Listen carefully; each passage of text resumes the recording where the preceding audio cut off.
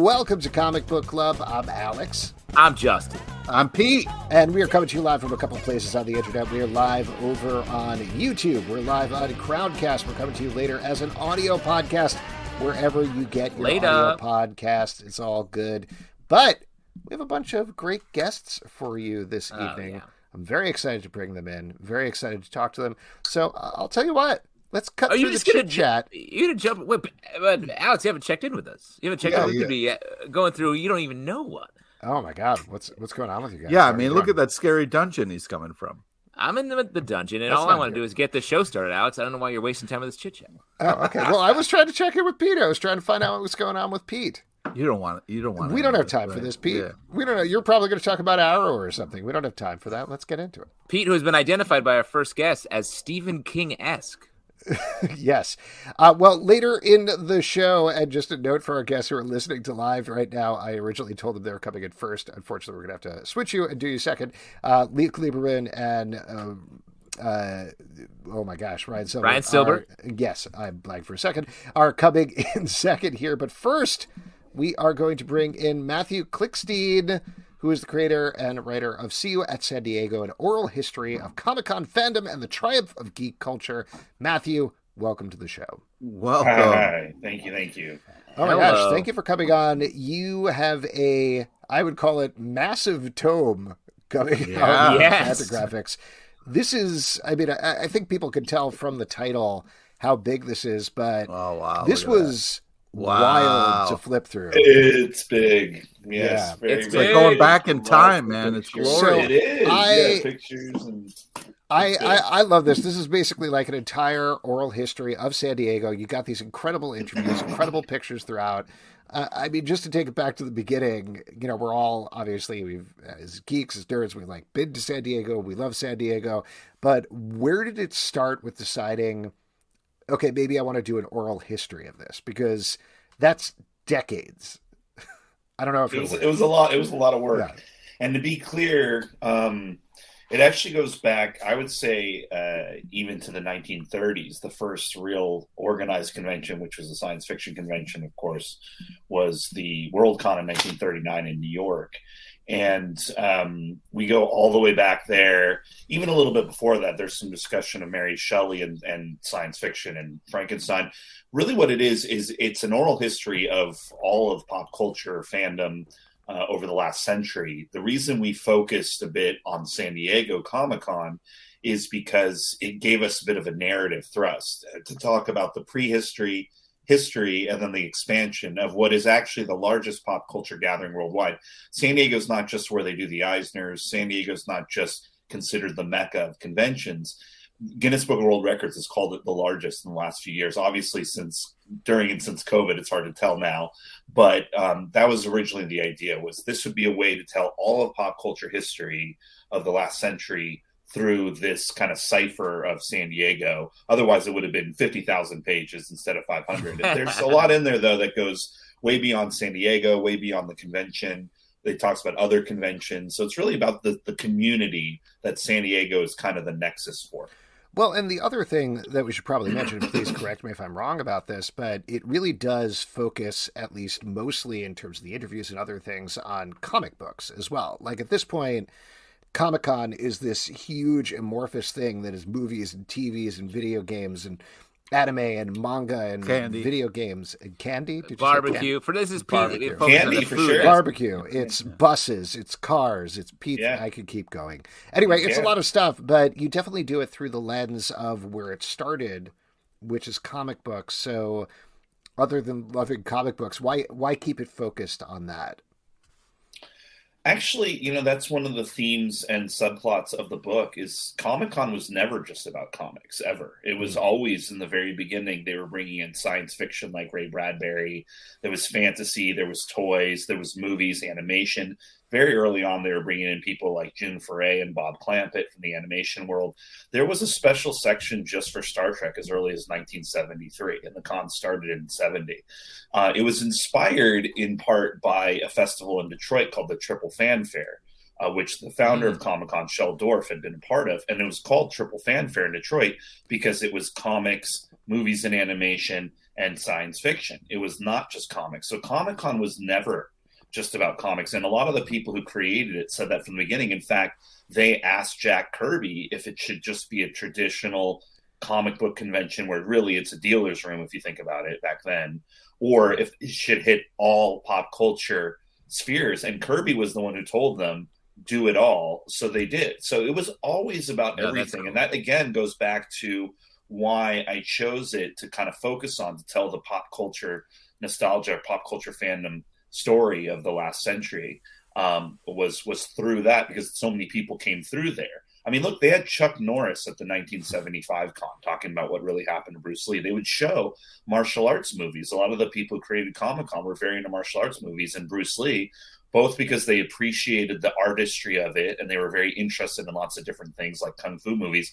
But also, if you think about it, Bruce Lee, just like the way that professional wrestlers would later come in, especially in places like Chicago, they were considered like real life superheroes in a way. So Bruce Lee is one of the closest that we'll see on screen, right, at least now, to a real life superhero. So that was happening. They had magicians coming in. They had people doing yo-yos, as you said, like the toys and the candy and everything. Now that was there in early on, and they intentionally wanted it that way. I even talked with a few of them about why then did they choose Comic-Con as the name, which was a little bit later down the road anyway, because it kept changing, because even San Diego wasn't a very well-known place at the time. And they said there was a lot of discussion about it. So, and real quick to wrap it up too, I will say that that's why even with the book, I didn't want to just focus on comics. I didn't want it to seem like comics was really all that it is. There's so much other stuff to it. There's whole chapters and sections that have nothing to do with Comic-Con or comics at all. Stuff in the 90s about special effects and Jurassic Park, movies like that, Terminator 2. So I really wanted to hit everything. So yeah, it's not just about comics, and it never was. And I think that's one of the interesting parts of the story, is because a lot of people think, oh, Comic-Con's not about comics anymore. It never was, ever. And so I think that's something that we sort of discuss, from the people who made it happen. And it's basically the first, sorry, the very first really internet. Quickly, because we're looking at a picture of me on screen. I don't know if you recognize. Wow. You're the kid in the background? Yeah. You wish you look like that. Come on, dude. I wish I had that shirt. Yeah, that looks sweet. That picture was actually taken in 2020, believe it or not. Yeah, it was during a food rally. They had comic books there too. We're looking at a page here, but can we talk about the design of the book as well? Because I love it. It really feels it adds that sort of just the photo design and sort of the scrapbook nature of it makes it feel like so authentic, and sort of the way it feels to be at Comic-Con, where you're just putting it all together from a bunch of different things you're a fan of. Yeah, I told the designer from day one that once I saw the proofs that I would always say his name and spell it. It's Jonathan Barley, Barli. He did a remarkable job.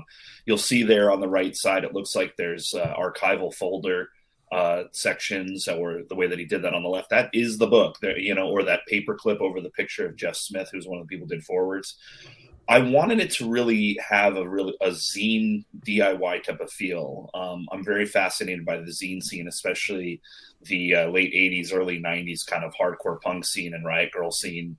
And just that kind of, the mimeograph, the Xerox, the whiteout, I told even the designer, if we could have some things like you see the highlighter there, some of the captions are written in, like it looks like they're written in with ink. We wanted to have this real archival feel to it. And at the same time, Jonathan Barley, the designer, had just done a project on punk culture and zine culture. And he showed me some of the work he had done, and we were able to use that as a reference point. As I must say, and one of the reasons I went with them, we used as a reference point for this kind of design that's a little bit more creative, a little bit more dynamic. We Told You So, the Fantagraphics oral history that came out a couple years ago. And it was actually one of the things that inspired me to want to reach out to Gary and Fantagraphics to do this book. Because I said, if they can do it like that, I would love to do this. Because I've worked with other companies doing oral histories before, including Penguin, with my first big one, the Nickelodeon book. And I kind of knew, especially these days, if I went with a major publisher, like a HarperCollins or Simon Schuster, one of the ones I've worked with before, they wouldn't have given it the same kind of finesse and passion that Fantagraphics and Gary would give. It would have been a 200-page book with maybe, if I'm lucky, a couple pages of black and white inserts of photos in the middle. It wouldn't be this massive friggin' thing that's full color and with it's got it's a very visually pleasing book, and Fantagraphics is going to do that. Other companies aren't going to invest that kind of resource into it. So I'm glad I went with them, and Jonathan did a fantastic job. So now, cool. I think probably the answer is just chip away at them. But when you have a massive amount of interviews like this, decades of material you're sifting through, where do you start when you're putting this story together? How do you start tackling it? That's a really good question that no one's really asked me before. Look, I've done long form oral histories before. As I said, I did the Nickelodeon one for Penguin, which somehow ended up as a clue on Jeopardy a couple weeks ago. I still don't know how that happened. You love to hear it. I don't even watch. Yeah, I don't watch Jeopardy, but I was getting all these text messages from friends, and one guy even films or doesn't film, but records every episode. So he filmed the scene. But yeah, and I've done short form versions of it before as well. I read a lot of oral histories. I love Studs Terkel, James Andrew Miller, who did the great, SNL oral history, and a bunch of others. He just did the HBO one. Please Kill Me, obviously, the Legs McNeil book. The guys who did the MTV book did a great job from Spin originally. But and I love documentaries. I love both watching them, and again, I also make them. So, and I saw this as a documentary, as you guys might know. This actually started technically as a podcast series we did with SiriusXM. I originally wanted to do it as a book. We started getting stuff going for it. COVID happened. Suddenly everything was a big mess. And I had a friend who was a producer at SiriusXM and said they were trying to do some more. Let me turn the light on so actually we can see me. Do some more. Do some more original. That's me. Do some more. Wow, glasses, beard. Oh man, great. So they wanted to do more original content. So I was able to move the project over there just to keep it going, so that we can actually get their interviews done. Like I needed support. I needed help, and so we did it first with the podcast series. That's when I did the interviews. I got about 70 hours of material. And then, the podcast series is about 7 hours, called Comic-Con Begins, just because we did it with Sirius. Don't worry, it's free everywhere, so you can find it wherever you'd like. But that was only about 4 or 5 hours of the material, because there was also a lot of music and archival stuff and stuff of Brink Stevens, one of our interviewees, doing some hosting, the kind of interstitial stuff. So I had about 10 times the material left after the podcast series, and I wanted to get it out there. I wanted to go deeper into certain things. I wanted to be able to talk about topics that we did not talk about in the podcast series, including I was interviewing these people during COVID and with the virtual stuff happening and whatnot. So I actually got people to talk about it somewhat in real time. I mean, Kevin Smith is talking in our thing about, what he thinks the future is going to be at Comic-Con after COVID's over. And I think that that's very interesting material that I wanted to get down into historical documentation. So that's here too. As far as where to start, it's just like anything else. It's where you start a painting or where you start any story. The corner, right? Yeah, exactly. Right over there. Yeah. What you do is you make sure that you are coordinating the numbers on your painting to what the color on your instructions. Ones are blue. Yeah. Yeah. I got you. So really, the real answer is I just Googled it. What's the start of my book? And it was there. There was actually a lot of different. Some of it was misinformation. They were like, start at the first. Yeah. The stuff from Breitbart was really biased, I felt. The point is, it's fine. No one's ever asked me that before. Because I guess I've done it so many times before, I just go, and when I'm doing interviews, it really stays in my head, and certain quotes, certain ideas, certain phrases do sometimes inspire me. Like I knew in my Nickelodeon book, and I knew in this what the last line was going to be. Someone said in one of the interviews I did for the Nickelodeon book, I remember hearing it and being like, that's going to be the last line of the book. And so too with this. Funnily enough, it's one of the few interviews that exists with Shel Dorf, the founder of Comic-Con, talking about the importance of sharing when it comes to fandom. And the last line of the whole book is, the story. He tells this funny story, quote unquote, of a fan who saw Godzilla and couldn't talk with anybody about it, so his head exploded. And he just basically is explaining the importance of sharing. And this was actually, he said it at the first Comic-Con, in 1970. That's where he said it. We had an archival thing of him talking about it. And I just remember hearing it and going like, that's the answer to the whole thing.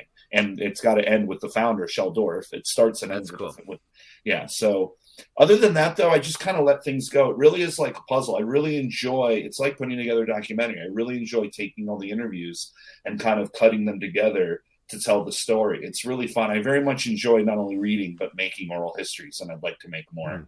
So yeah, it's a fun process. I mean, first of all, R.I.P. to that kid who couldn't talk to anybody about Godzilla. That's a very sad story, but thank you for Head exploded. I'd love to see it. Was in the news, yeah. Oh, wow. It was yeah. All right, I'll Google it. There was some sensitive stuff about it on Twitter, though. So But I don't know if you refer to this as spoilers when you're talking necessarily about this book, but since there are a lot of questions about the future of Comic-Con and where those things are going, whatever you feel comfortable sharing, I'd be interested to hear what you think the future of a Comic-Con is in general, particularly as here in New York, we're on the cusp of New York Comic-Con, and there's a lot of questions about that.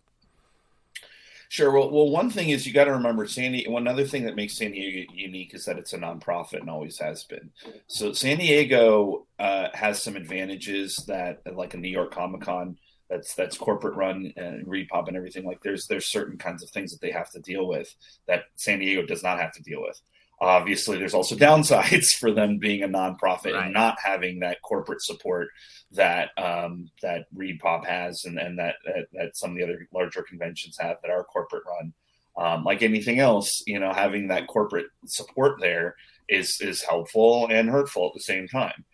It can lead to making your backroll movie that you've always wanted to make for $90 million, but it can also lead to, we're not going to put it out. We're not even going to tell you about it. So it's like, what are you going to do? But the point of story is that, so San Diego is different in that regard. So I don't know if you can compare it to what might go on with the future of New York or even any other convention that's of its size and nonprofit. That's another thing that makes San Diego extremely unique. It's supposedly supposed to be, fan made and fan run, and that's the nonprofit aspect. Obviously, even with nonprofits, and as we know with any nonprofits, especially large ones, there's people making money and there's things going on behind the scenes, and it is what it is. It's business in America or the world at all today. It's all venal and corrupt. That's the point of it. But San Diego at least has this patina of, volunteerism and the nonprofit aspect and so forth.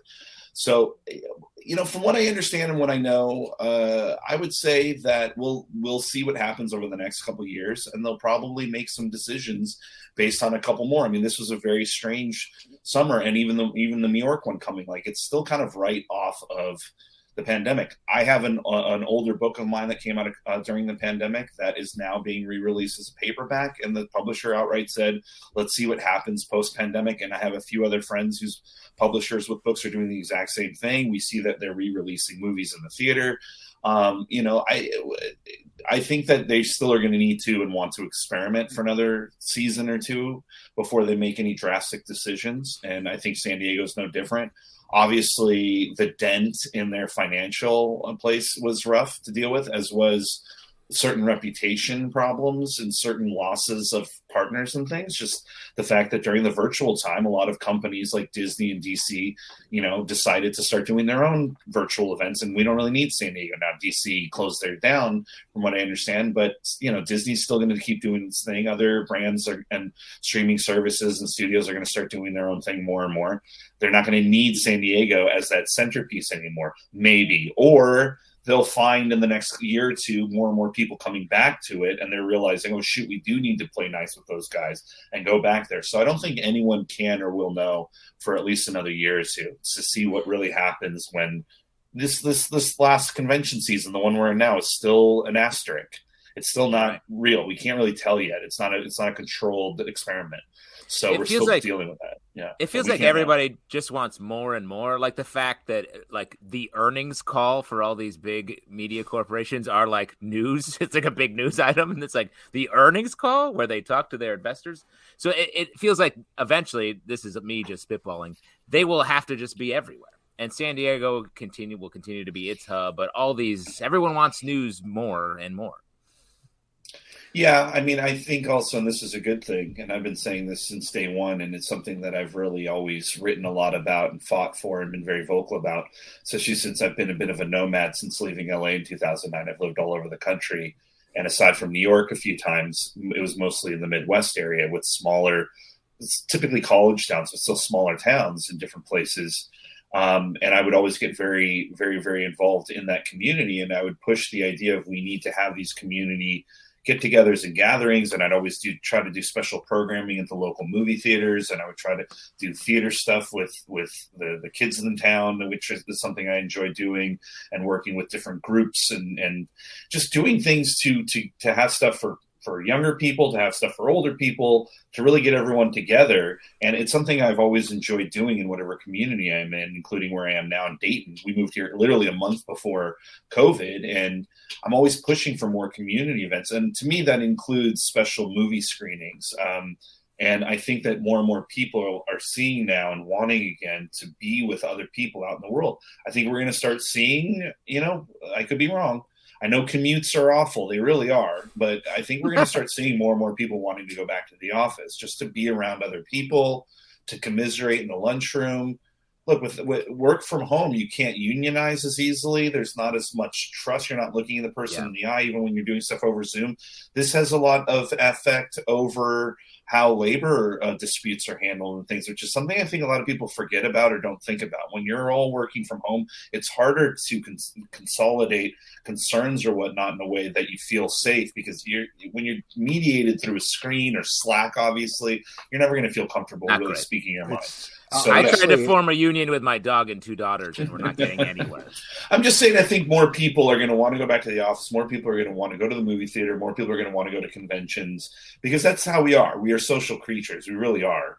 And we want to get out. We want to be around. And kids especially. I mean, so many of them went through – that was a horrific period for them as far as the isolation, and it raised suicide levels and everything else. And kids want to go out and experience these things. They haven't gotten to. There are kids who were 3 or 4 years old during COVID, and now they're like 7 or 8 or 6 or 7, and they can really remember and see if they go to Comic-Con now. They can really see it for the first time. So I hope families will – consider that, and we need to be together. So I think that the convention scene is going to hopefully continue being strong and get stronger. It just, again, might take some time, but we'll see. But it's hard, so it all comes down to money and reputation and what partners are going to be involved or not being involved. So, Yeah. Well, listen, I know we're going to have to let you go in a second, but the book is out now? The book is out. Yeah, it came out September 6th. Right. And there's also an audiobook version that came out, I think, last week. But the book is out. As I tell people, please support your local bookstore, support your local comic book store, and still leave a review on Amazon, because the more of those we get, the more it pushes the recommendation algorithm. And apparently you can talk about this, and I'm going to, and I don't care, because, it's a terrible system the way that it works. But we have to play in the game. As Tupac said, you can't be an angel in hell. So get it at your local bookstore or comic book shop, help them out, but still put a review on Amazon, because that helps us out. That's great. We all have to play that evil video game. Love it. Mathew, congratulations on the book. It is so phenomenal. Cool. I can't wait for everybody to check it out if they haven't already. Thank you so much for coming on. Thank you. Thanks, guys. Have a good rest of your night. Share or your heads will explode is the takeaway. Bye. All right, there we go. Once again, the book is called See You at San Diego, An Oral History of Comic-Con Fandom and the Triumph of Geek Culture. As mentioned, it is out now from Fantagraphics. It's really fun to not only look at, but to kind of like just experience. I mean, the stuff before your time, it's crazy to kind of see pictures of young. And Pete, when you say that, that's just like the first section for you, right? It's before your time. You're just as old as I am, you motherfucker. Exactly. You got the 2 old ones. Let me say real quick, this book reminds me of when we were at New York Comic-Con doing interviews, and I sat down with Neil Gaiman, and as Alex says, hearts literally hovered over my head while I was doing it. But he looked out, and before we were even rolling on the interview, he was like, he's looked at the crowd from the skybox below, and he's like, this is what we always wanted. This is what, when Alan and I and others were first getting together, this is what, beyond our wildest dreams, this is what we fantasized it could be. And to see it now. And I feel like if that quote, since it was just said to me, is probably not in this book, but I feel like this book encapsulates that quote. Yeah, and just to mention, when Neil was looking out, he was watching Pete eating a roast beef sandwich on the con floor. That's what he had already. This is what he imagined. This is over there. That guy. He was like, Pete in the bathroom line. Pete in the bathroom line. Classic Neil Gaiman, calling people sloppy sons of bitches. That's right. It's his quote. It's on the back of a lot of his books. I know. I remember that in Sandman. All right, why don't we bring in our next two guests? We are welcome them back to the show to once again talk about Alliances. This time it is a graphic novel form called Alliances Orphans. It's coming out from Dynamite. Ryan Silbert and Luke Lieberman, everybody. Luke is here first. Hello, Luke. How are you? Hey, how you doing? Good. Right. Good to see you. While we're waiting for Ryan to make his way in, I hear you are heading off to Bulgaria very soon. Is that correct? Yeah, Sunday. I'm going back. I was there for the beginning of the shoot. We're shooting Red Sonja in Eastern Europe. I was there for the beginning of the shoot, and now I'm going back for the last 2 weeks while we kind of wrap out. And you're playing Red Sonja in the movie, right? Yeah. They only needed me for a few weeks on either side. Yes. Doesn't seem important. It just sort of has Yes. Well, that is very cool. Now that Ryan is here as well. Hello. Welcome, guys. Great to have you back. Great to talk about this. So there's been a bunch of different iterations of Alliances at this point. You've had a couple of novels, you've had audiobooks, but I believe this is the first time, and we talked about this the last time you guys were on, but I believe this is the first time it's actually in comic book form, which given it started with Stan Lee and then working its way back to comics, this feels like kind of a homecoming in a way, right? Yeah. Yeah. I mean, at the time, when we were, if Stan didn't want to begin this in comics, obviously something he easily could have done, but he had a lot of experience in that media and wanted to try something different, which is why we started out with Audible as an audiobook. But after doing a couple of books with Audible, it just felt right. There's a particular story in there that the prologue is something we wrote with Stan, and it was sort of the genesis of this whole universe. Like that scene is kind of the first sort of kernel that we created with him, and it just felt it was, first of all, it's also a story that demanded visual storytelling. I mean, it's a very big, sort of cosmic, sort of bombastic, colorful story with those kind of characters, so it kind of demanded it. But yeah, it also just kind of felt like kind of time to come home. Yeah. Now, before we get too into it, there is one thing that I wanted to mention to you guys that you did not create. We have a CBC chef, our comic book club chef, Brett Macris. He Stray Bullets. Every once in a while, he creates a drink based on some of our guests. And he did create one this week that I wanted to share with you guys. I'm going to bring it up here.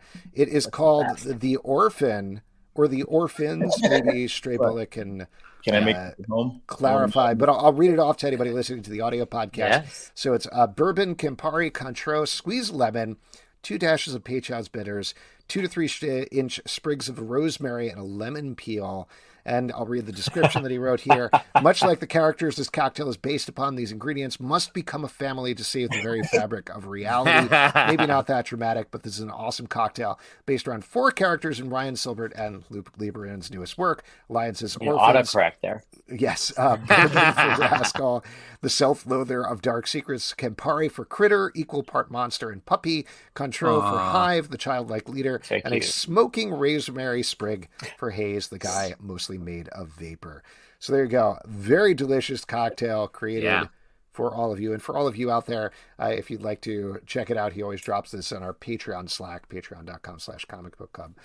But there you go. Feel free to make yourself I love it. The Orphans or the Orphan. My heart is warmed by this because I started working in spirits, so I love this. I just love the fact. Nice. Another homecoming. You might see tears coming out of my eyes, but let me just, can you see?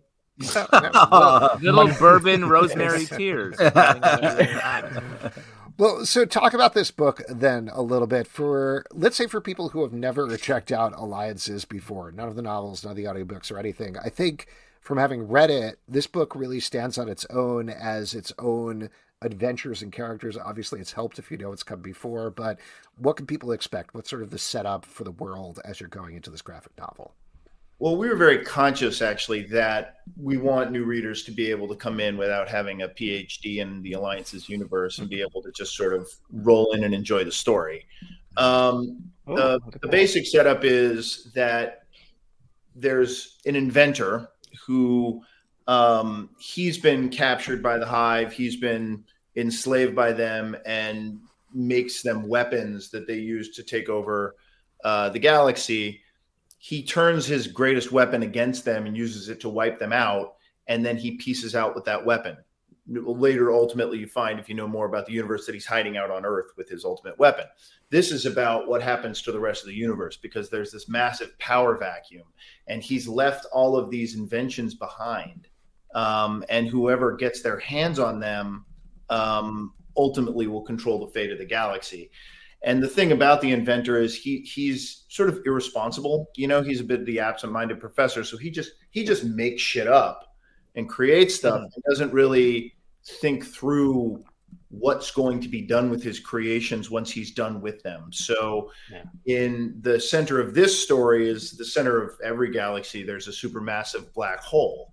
And he was mining the energy from the quasar that's emitted from that black hole so greedily that he creates a feedback loop that destabilizes the black hole and threatens the fabric of space-time in the galaxy. Let me know if you've heard one of these before. You typically, if this was a movie, we would have a stack of papers and a pencil, and we would just poke it through the paper. Yeah, and that would be that's basically right. 100. Right. We'd say something like, pages. "Whoa, English, please." Yeah, Something like that. Good. Yeah. But the idea of the orphans is that as the Hive would wipe out a planet, they would keep one specimen, like one kind of unique specimen from the species. That's cool. You know, so each of the orphans is the last of their kind. They're a lone survivor, and they've been sort of cobbled together into this found family that ultimately sort of has to band together to save us all. Yeah. For us, it's like, you know, these adventure stories are like you were saying before about how we came out of audio. Like so much of like for us, the Alliance's universe is like an homage, but it's also like a love letter to like all of the mediums that informed, you know, comic book storytelling where we are today. So it's like a throwback in a way, but it moves us a little bit forward. And that's why, like, I don't know, when I met Nick at Dynamite through Luke, because Luke's been publishing with him for many years, it's like, it's such a perfect kind of relationship to have to release something like this, because, you know, Nick is a huge history buff of comics, and like you kind of have to know where we've been to know where we're going, and that's sort of like what this is about for us is like, you know, if you love comics at any stage of the last 100 years, this should feel, you know, like something special.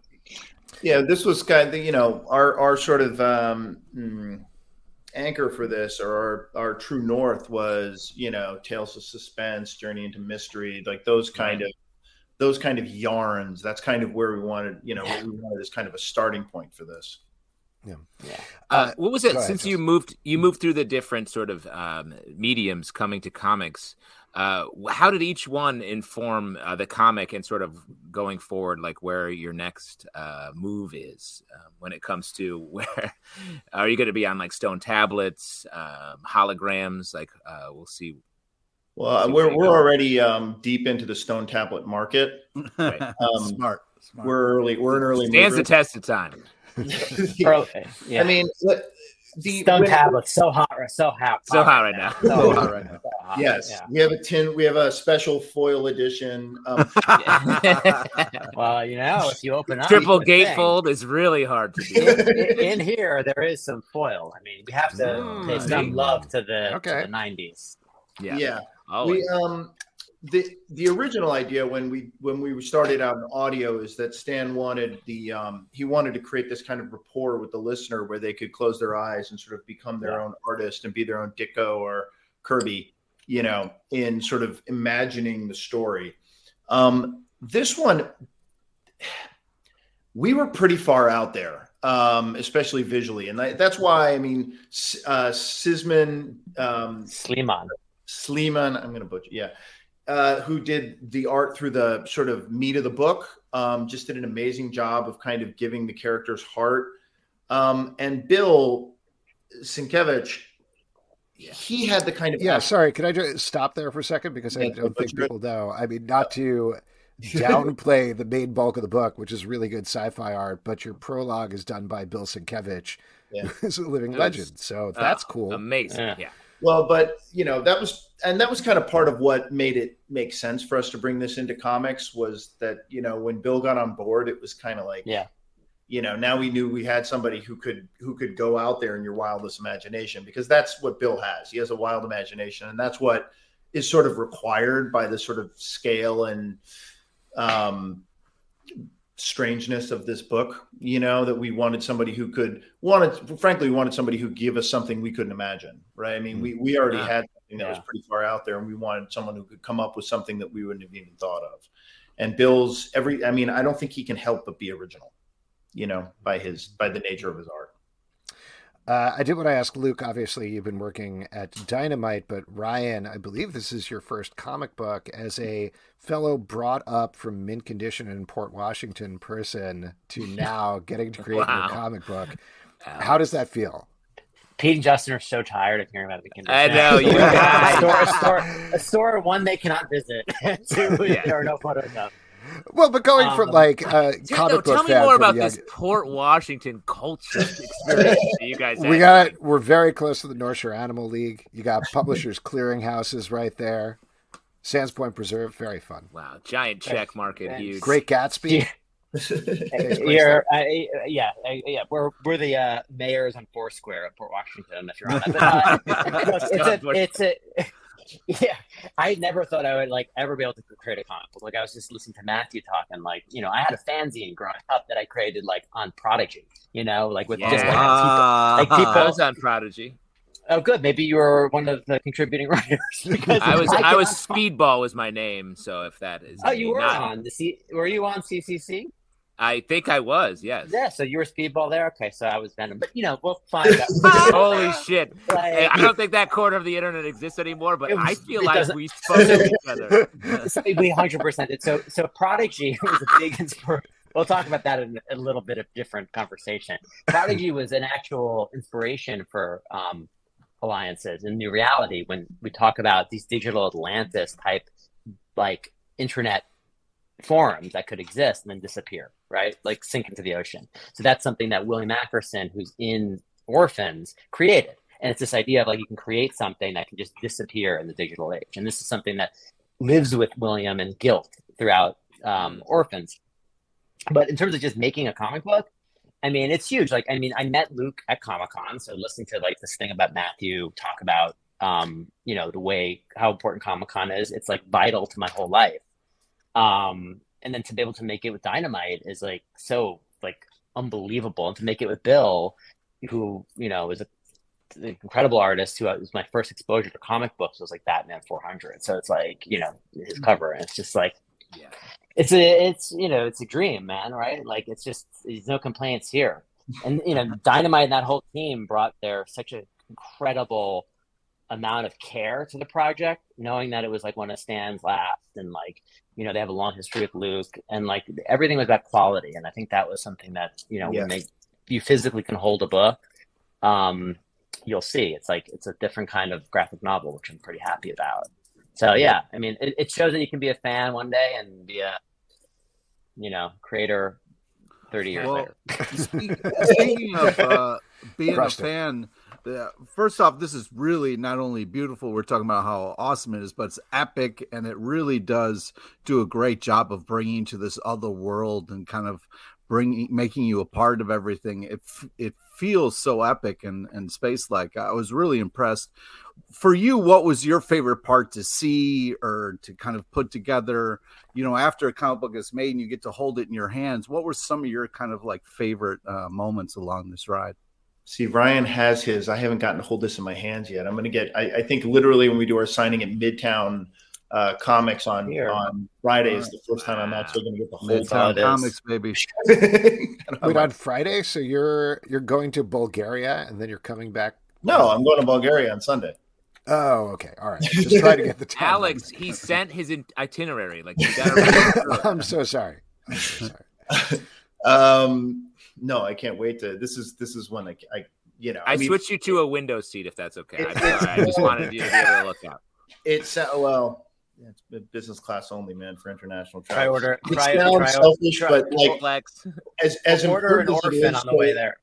as important as it is to make these books for like readers and other people, I almost felt like I was sort of making this for myself. Like, I really just want to copy myself. Like, I really just want one that goes on my shelf. And if you're asking me, like, my favorite part of it is probably the end. The end was kind of the thing that I was sort of the proudest of. And also Sleeman did a job because, you know, when you write the script for something like that, and it's like, here's a massive piece of technology wrapped around a quasar coming out of a black hole, you know, and I'm not going to go any further into it than that, but it's like someone who really nails it, like, and manages to get all the character emotions, and there's a, you know, it's, you know, a moment of high tension, and they really managed to bring it home. I was very gratified by that. And obviously I like the prologue too, because that's, you know, given that you are seeing it in literally graphic form with the graphic novel, assuming at some point you're going to go back to prose, potentially audiobooks, something like that, how does that change it now that you've actually seen what these characters look like and what this world looks like in a physical artistic form? Ryan, I'm gonna let you. Well, we saved basically a bunch of characters that have not been rendered fully. So we still have a bunch that we have yet to see. So we're excited about that, and finding other, you know, artists and collaborating with people like Sleeman and Bill who can like bring those to life. But I think what thing with Alliance is like, what I think is cool about it is because we are independent in the way we were approaching it. Like, we're really flexible with what we can do, right? So we can like throw something down into an audio drama. We can make it into a prose novel. We may want to do something as a comic book and make it so that it doesn't have to feel like this dense, like Luke was saying, PhD, like interact, like it shouldn't feel that way.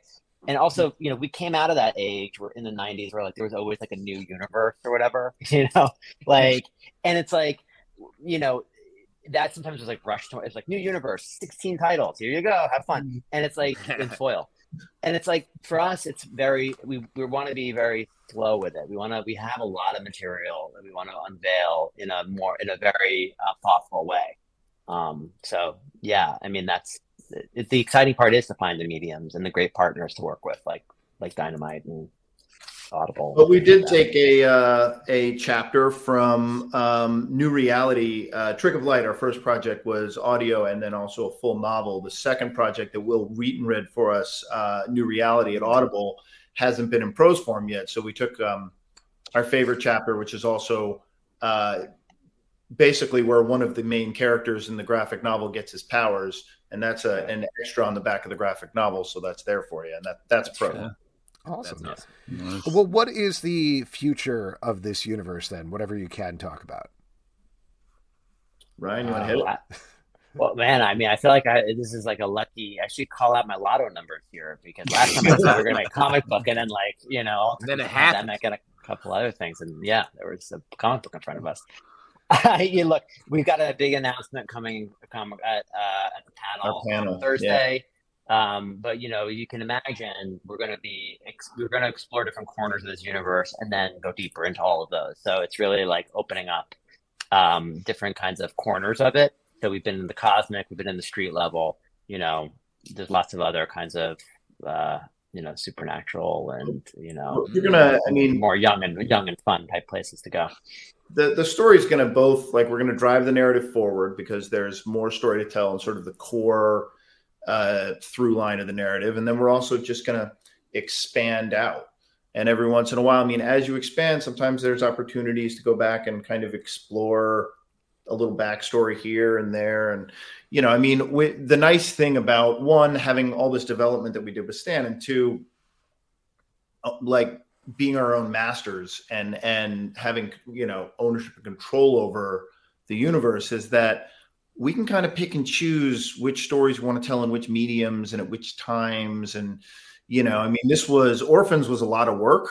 So we have, you know, our announcements that we're going to make. And then there's also part of me that's just kind of like, you know, we just sort of finished this story and like, we kind of know what the next stories are because they're something we developed years ago. But like, now we have to actually kind of build those houses. You know, like we have now we have to go get our hammer and nail and build them. You know, well, this is a long way of saying we're going to become stonemasons. That's where Luke is going to Bulgaria. Stone masonry. and just Great training. A long Sorry, history, and that's where the tablets come in. Start going to knocking them out. Amazing. Guys, congratulations on the book. Congrats. Very excited for everybody to check it out. And congratulations on the big announcements coming this weekend at New York Comic Con. Good seeing you again. Thank you so much. See you guys. See you guys soon. We'll see always you good to on, see you. Prodigy. We'll see you on Prodigy. Yeah, I mean, this is true. I don't know how we would ever track this down, but we have spoken in the. You know what? I'm going to find you. Grendel is also out there right now. Go check I out. definitely remember talking to that person. Was it a person? Okay. That's what we don't understand. This is going to fuck me up for a long time. Before we fuck it up further, thanks so much for coming on, guys. We'll check you later. See you guys. Bye. All right. There we go. Once again, it is called Alliance's Orphans from Ryan Silbert and Luke Lieberman. You can check it out from Dynamite. And we are going to move on with our next section, which is my favorite section because you all make it up. It is your audience questions. All right. And for audience questions, all you got to do is drop a question and ask a question here on Crowdcast or in the comments over on YouTube, and we will get right on them. But first, guys, we have a sponsor on this week's episode. Whoa, can you believe it? This week's episode is sponsored by Just Forget About It. The podcast is hosted by a group of friends who started talking about random scenarios during car shares and wanted to bring their wild conversations to the world. Have you ever wanted to visit a real-life Jurassic Park? What would you do if aliens invaded or there was a zombie apocalypse? What is the best thing since sliced bread? Just forget about it. Talks about random what-if scenarios as if they're real. But here's something that is very real. You can find Just Forget About It on pretty much all major podcasting platforms. Apple, Google, Castro, Overcast, and Spotify. It's hosted on Podvine. Don't you forget about it. Just forget about it. What? Nice. I don't know. I didn't nail that one. I wrote that one as well. I don't know if you guys could tell. Hey, you did great. I liked when you were pointing. Signature Zalbin in there. Thanks. Yeah. Speaking of your signature, Zalbin, let's talk about tonight's signature cocktails. First of all, thank you to Brett Macris for that Sorry, one. bullies. But what are we drinking tonight, fellas? Justin? I'll shout it out. I'm drinking two great New York State beers that I really like. This Ruby Red Kolsch from Genesee. This is like a soda. It tastes like a soda. It's very good. A soda it's the closest to Alex's pumpkin spice shit that I can ever get. And I did it for Alex. And then, of course, you got the Pils Mafia. Thin Man Brewery. He's a Bills fan, so you see what he Go did Pils. there? This is, I am a Bills fan. A heck of a game. Great game against the Ravens. This is My a great brother was Pilsner. He was? Ooh. Yeah. He was probably rooting for the wrong team. No, he was rooting for the right team, dude. He went all Bills gear. My man. Rolling deep, yeah. It's weird that you're a Giants fan. We can talk about this later. All right, you're losing. This is a great. Come on. This is a great Pilsner, no matter what football team you root for, or none at all. Pete, what are you checking? Wow, what's going on there? I went to my local beer place that wasn't douchey. Oh, and, this is not the place that scares you into buying beer. No, that was in West Philadelphia, where I wasn't born or raised. This is in no Bmore, peanut butter milkshake Pilsner or whatever you from. No, it's called Bail Money, and it's quite delicious. It's at first I was like, I don't know if I'm gonna like this, but the more I drink it, the more I'm like, man, this is quality. Interesting. Yeah. I am drinking a Basil Hayden's dark rye that I've been kind of obsessed with the past week. It's very fancy. I love it. Alex is entering his Hemingway phase. I think so. I've been my stupid October project. I don't think I could do like 31 scary movies in 31 days, but I'm very much enjoying when I have a free night. Just pour myself like 2 fingers of Basil Hayden's, watch a spooky movie, feel like a real adult. Do 3, bro. Don't mess around. Oh, he's just doing 2 fingers at a time. You know he's coming back for more. Yeah, when I say 2 fingers, it's just a splash of rye because otherwise I'll fall asleep, and I stick my fingers in it to stir it around. Are the fingers going this way, or are they 2 fingers this way? Well, that's the way I'm drinking. Let's not. Yeah. Like this. Alex, no one suggested. Let's not make it too weird. All right, we got a question here. This is from Kevin. Hey, What's up? What's something you've never seen an oral history of but really want to? Great question. Comic book club, I guess, is the number one. Sure. Answer. I guess we're sort of always doing an oral history. 100%. We are an oral history. Yes. That's interesting. There's been so many oral histories. It's tough to call, but I would like to, just for selfish reasons, love to hear like an oral history of Rochester. Learn some more new things about the place that I was born and raised. It would be fun because there's a lot of crazy quirks. This is not one. This is one that exists, but Live from New York, the SNL oral history is awesome. It is good. Great read, yeah. But I sort of right next door to that, I would throw out an oral history of like the New York comedy scene, like when we were coming up. Dude. With the sort of everything that was happening at UCB and all of the talent spinning out of just New York in general. Well, that was the tough thing. There was this like improv, like comedy scene thing being made. This like kind of documentary thing, and then the guy ended up getting like hired at UCB, and the whole thing kind of got tweaked. And you're talking about Nate Dern, I think. Yeah, exactly. I would love an oral history of the guy who was trying to do an oral history and then got shut down by UCB. He didn't get shut down. That's a story. He took over as artistic director, and then now he writes for the Tonight Show. So that's. I mean, he's killing the game, but I mean, it was like that's a great title, "Killing the Game." Yeah.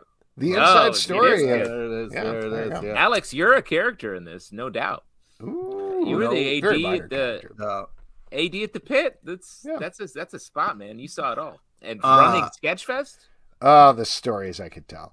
Yeah, and I've often told the oral history of Elephant Larry. Sure, why not? All right, we got one from Stray Bullet here. The major holidays are coming quick. One holiday has to go. Which one? No judgments. Ooh. Wait, we're getting rid of a holiday? Yeah, we're getting rid of a holiday. I'll tell you what, I'll get rid of Hanukkah. Here's the thing. Hanukkah is totally fine. I have a nice time, but it's not as big of a deal as it's supposed to be, or the pressure people are like, you're celebrating Hanukkah, right? And I'm like, sure, I'm having some latkes or whatever. But yeah, for example, tonight is Yom Kippur. Pissed. I'm not supposed to eat. I'm having a big old glass of rye. That's not really a meal. Don't disrespect the Yom Kips like that, bro. Come on, man. Oh, I'm sorry, man. The Yom Kips? Yeah, Pete, I'll see you at shul later, right? Yeah, thank you. I appreciate that. Pete and I are doing Toshkli tomorrow. He knows Alex, there was a audience question on our Slack that I... Wait, you haven't answered which holiday you'd get rid of. I did answer, but you guys don't care. So. I said Valentine's Day. Oh, nice. I think we're talking about Thanksgiving, Hanukkah, Christmas. It said holidays, and so I went with the most I guess I'd get rid of Arbor Day while we're cheating. There we go. There's nothing wrong with cheating. It's not cheating. I love holidays. I say we need more. But if I'm going to get rid of one, I would say New Year's Day. That's a fake one. It's weird that we have New Year's Day. We need that day, dude. You need that day to pull yourself back together, try to figure out who you are. I think we would be able to connect and tell more crazy stories if we all had to go do stuff on our hungover day. No way. Don't make me do stuff when I'm hungover. That's not cool. Pete, you got a question from the Patreon Slack. Hit us up. I do. Yeah. So Jake, who's not from State Farm, asks, as kids, what movies did you guys remember being unreasonably scared by? My answer is Roger Rabbit, because Christopher Lloyd's eyes haunted me for many years as a child. Really fucked my shit up, and that's my answer. So I just got to write down "send Pete eyeballs in the mail." Oh man, just to really scare the shit out of him. There's the instant answer for me is the movie Nothing But Trouble. Which was this like very weird comedy that like Dan Aykroyd is in, and a bunch of other like random people. Oh, dude, and is the two giant babies? Oh my god, yeah, dude, terrifying as a that child. Whole sausage thing really fucked me up too. When they're eating those creepy, The two I'll throw out there, which are actually probably very similar. One, very specifically, the Wheelers from Return to Oz. Return to Oz. Scary. Very scary. The desert. The Wheelers were a little cause for concern, but the desert that turned you into sand. I was terrified of sand. Yeah, I didn't like that. Wow. But the other one, which I mentioned the other day to my family, they're like, "What are you talking about?" Because we too much. But I was telling them about Superbad 3, the end of Superbad 3, the robot lady. Great answer. Also, that when that computer sucks in that lady, I was like, I'm gonna have to quit my Prodigy BB with my man Venom and Grendel over there, because that was scary. Yeah, I told my wife about that, and I was like, "You were probably scared too." And she's like, "Well, my dad worked on computers, so it wasn't a big deal for me." And I was like, "All right." Wow. Yeah, a lot of relatives. I like how you're computers all the time. Marnie flexed on you. She was like, "My dad works in computers, so like, grow up, Alex. Yeah, get it together." All right. We got a great question here in the comments on Crowdcast from Have You Nerd. I love when we learn random facts that need to even that surprise even you guys, like Pete's volleyball career. Also very true. What is something learned years after knowing each other that blew your mind? Ooh. Wow. Ooh. I mean, Pete is a never-ending font of crazy nonsense that I'm like, you did what? Talking the Costa Rica story that you tell. The story with your friend whose name is like the extreme vegan dream, the unseen vegan dream, and all that. Did you tell a story also about seeing a real ghost? Yep, that was in the past couple of years. I remember that. Yeah. So there you go. All of Pete's stories. The answer is all of Pete's stories. And we are going to move on with our next section, which is trivia. And for that, we're going to turn over to Pete LePage. All righty. Peter J. LePage. I like how you're putting the J on it. All right. Guys, this is the part where we give back to you, the lovely audience. It's an opportunity to win 25 free dollars in the form of a Midtown Comics gift card, or a Long John Silver's gift card. Oh, that's right. My bad. Yeah, you have the choice, and choices are important. So we're looking for, unless we have a selected somebody, we're looking for a first hand up person, a brave volunteer, whether you're on the tube or the cast. Either way, we're looking for somebody to be brave enough to take this. Here we go. Volunteer here. All right, gonna bring you on in. Have You Nerd to do trivia, and again, this is gonna be for your choice. Hello, how are you? Hey, what's up? Hey, so this is for your choice of either a Midtown Comics gift card or a Long John Silver's gift card. Your choice. You can let us know at the end. Yeah, you or can do you want to let us know right now? You can think about it for Yeah. All right. I'll think about it. Okay, all right. Take it away, Pete. All right, today's trivia is on topical comic news and a small nod to the legend Coolio, R.I.P. Please listen to all three options before making your selection. Here we go. Question number 1. According to Newsarama's best powerless superheroes list of all time, who is number 9? Is it A, Lex Luthor, B, The Punisher, or C, Vivica A. Fox? So it's either A, why would I put that in there, or it's B, The Punisher. B, Punisher. You are correct, sir. Wow, number 9? Number 9, not great showing. No. Hey, come on, dude, top 10? Yeah, you're right. Pretty good. I thought it was pretty good. Made the top 10. All right, here we go. Question number 2. What is the name of the new on-demand comics printing service? Is it A, WeHateTrees.org, or is it B, GC Press, or is it C, Stoogie Kenyatta? So it's either A, which I made up, or it's B, the GC Press. B, the GC Press. That's right. Yes. All right, here we go. Nice. Last one. Who is joining Cap in the new Captain America Cold War crossover event? Is it A, Steve Jensen, B, Emma Frost, or C, Jeep Swenson? So A or C I made up. B is an actual character. Oh, B then. Sorry. He is correct. Yes. Emma Frost teams up Emma with Captain Frost. America. I'll go see how that works. But it's Weird. Cold War. You get it?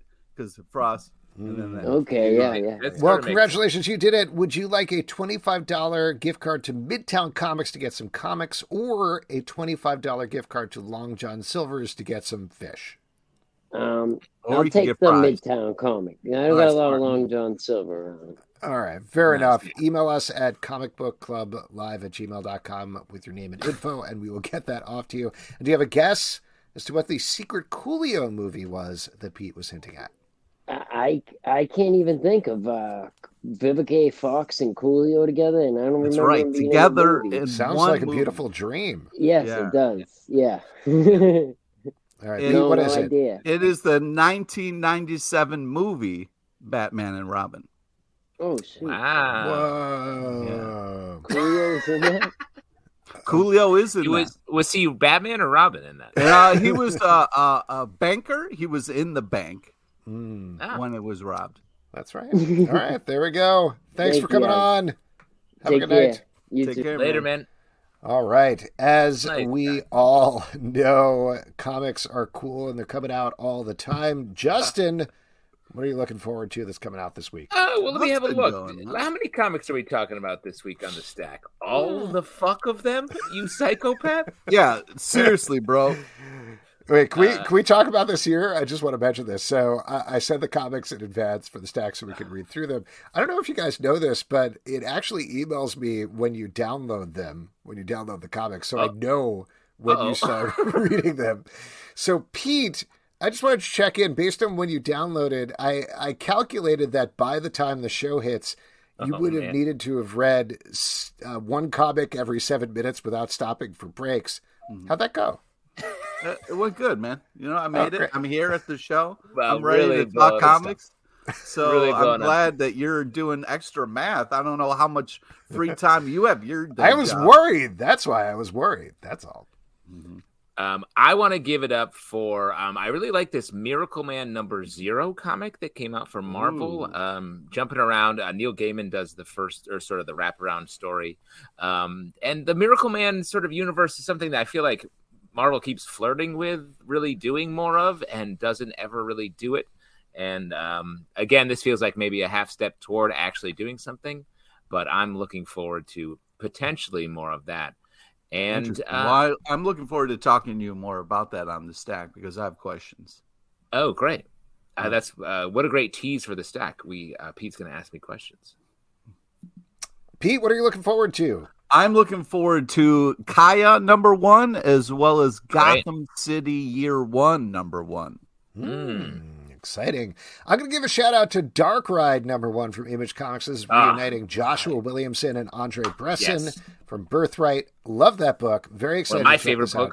books. Birthright This is about a horror theme park. They tease this in the Image Comics 30th anniversary anthology that's going on. Very fun story there. So I was pretty hyped to get into this and excited to talk to you guys about that book and other books on the Stack Podcast, which rolls out in the Comic Book Club feed and its own dedicated Stack feed Wednesday at 9 a.m. And folks, that is it for this week's shoot.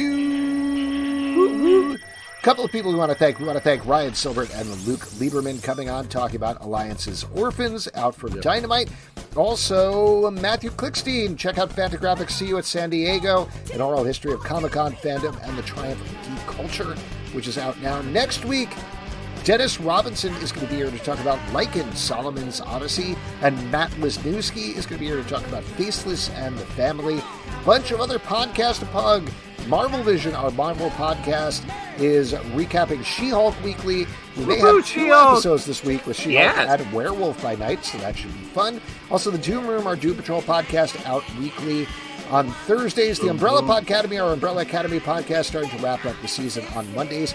Patreon.com/Comic Book Club. Support this podcast and all the podcasts we do. You can subscribe on Apple, Android, Spotify, Stitcher, or the app of your choice at Comic Book Live on Twitter, Comic Book Club Live on Instagram, comicbookclublive.com for this podcast and many more.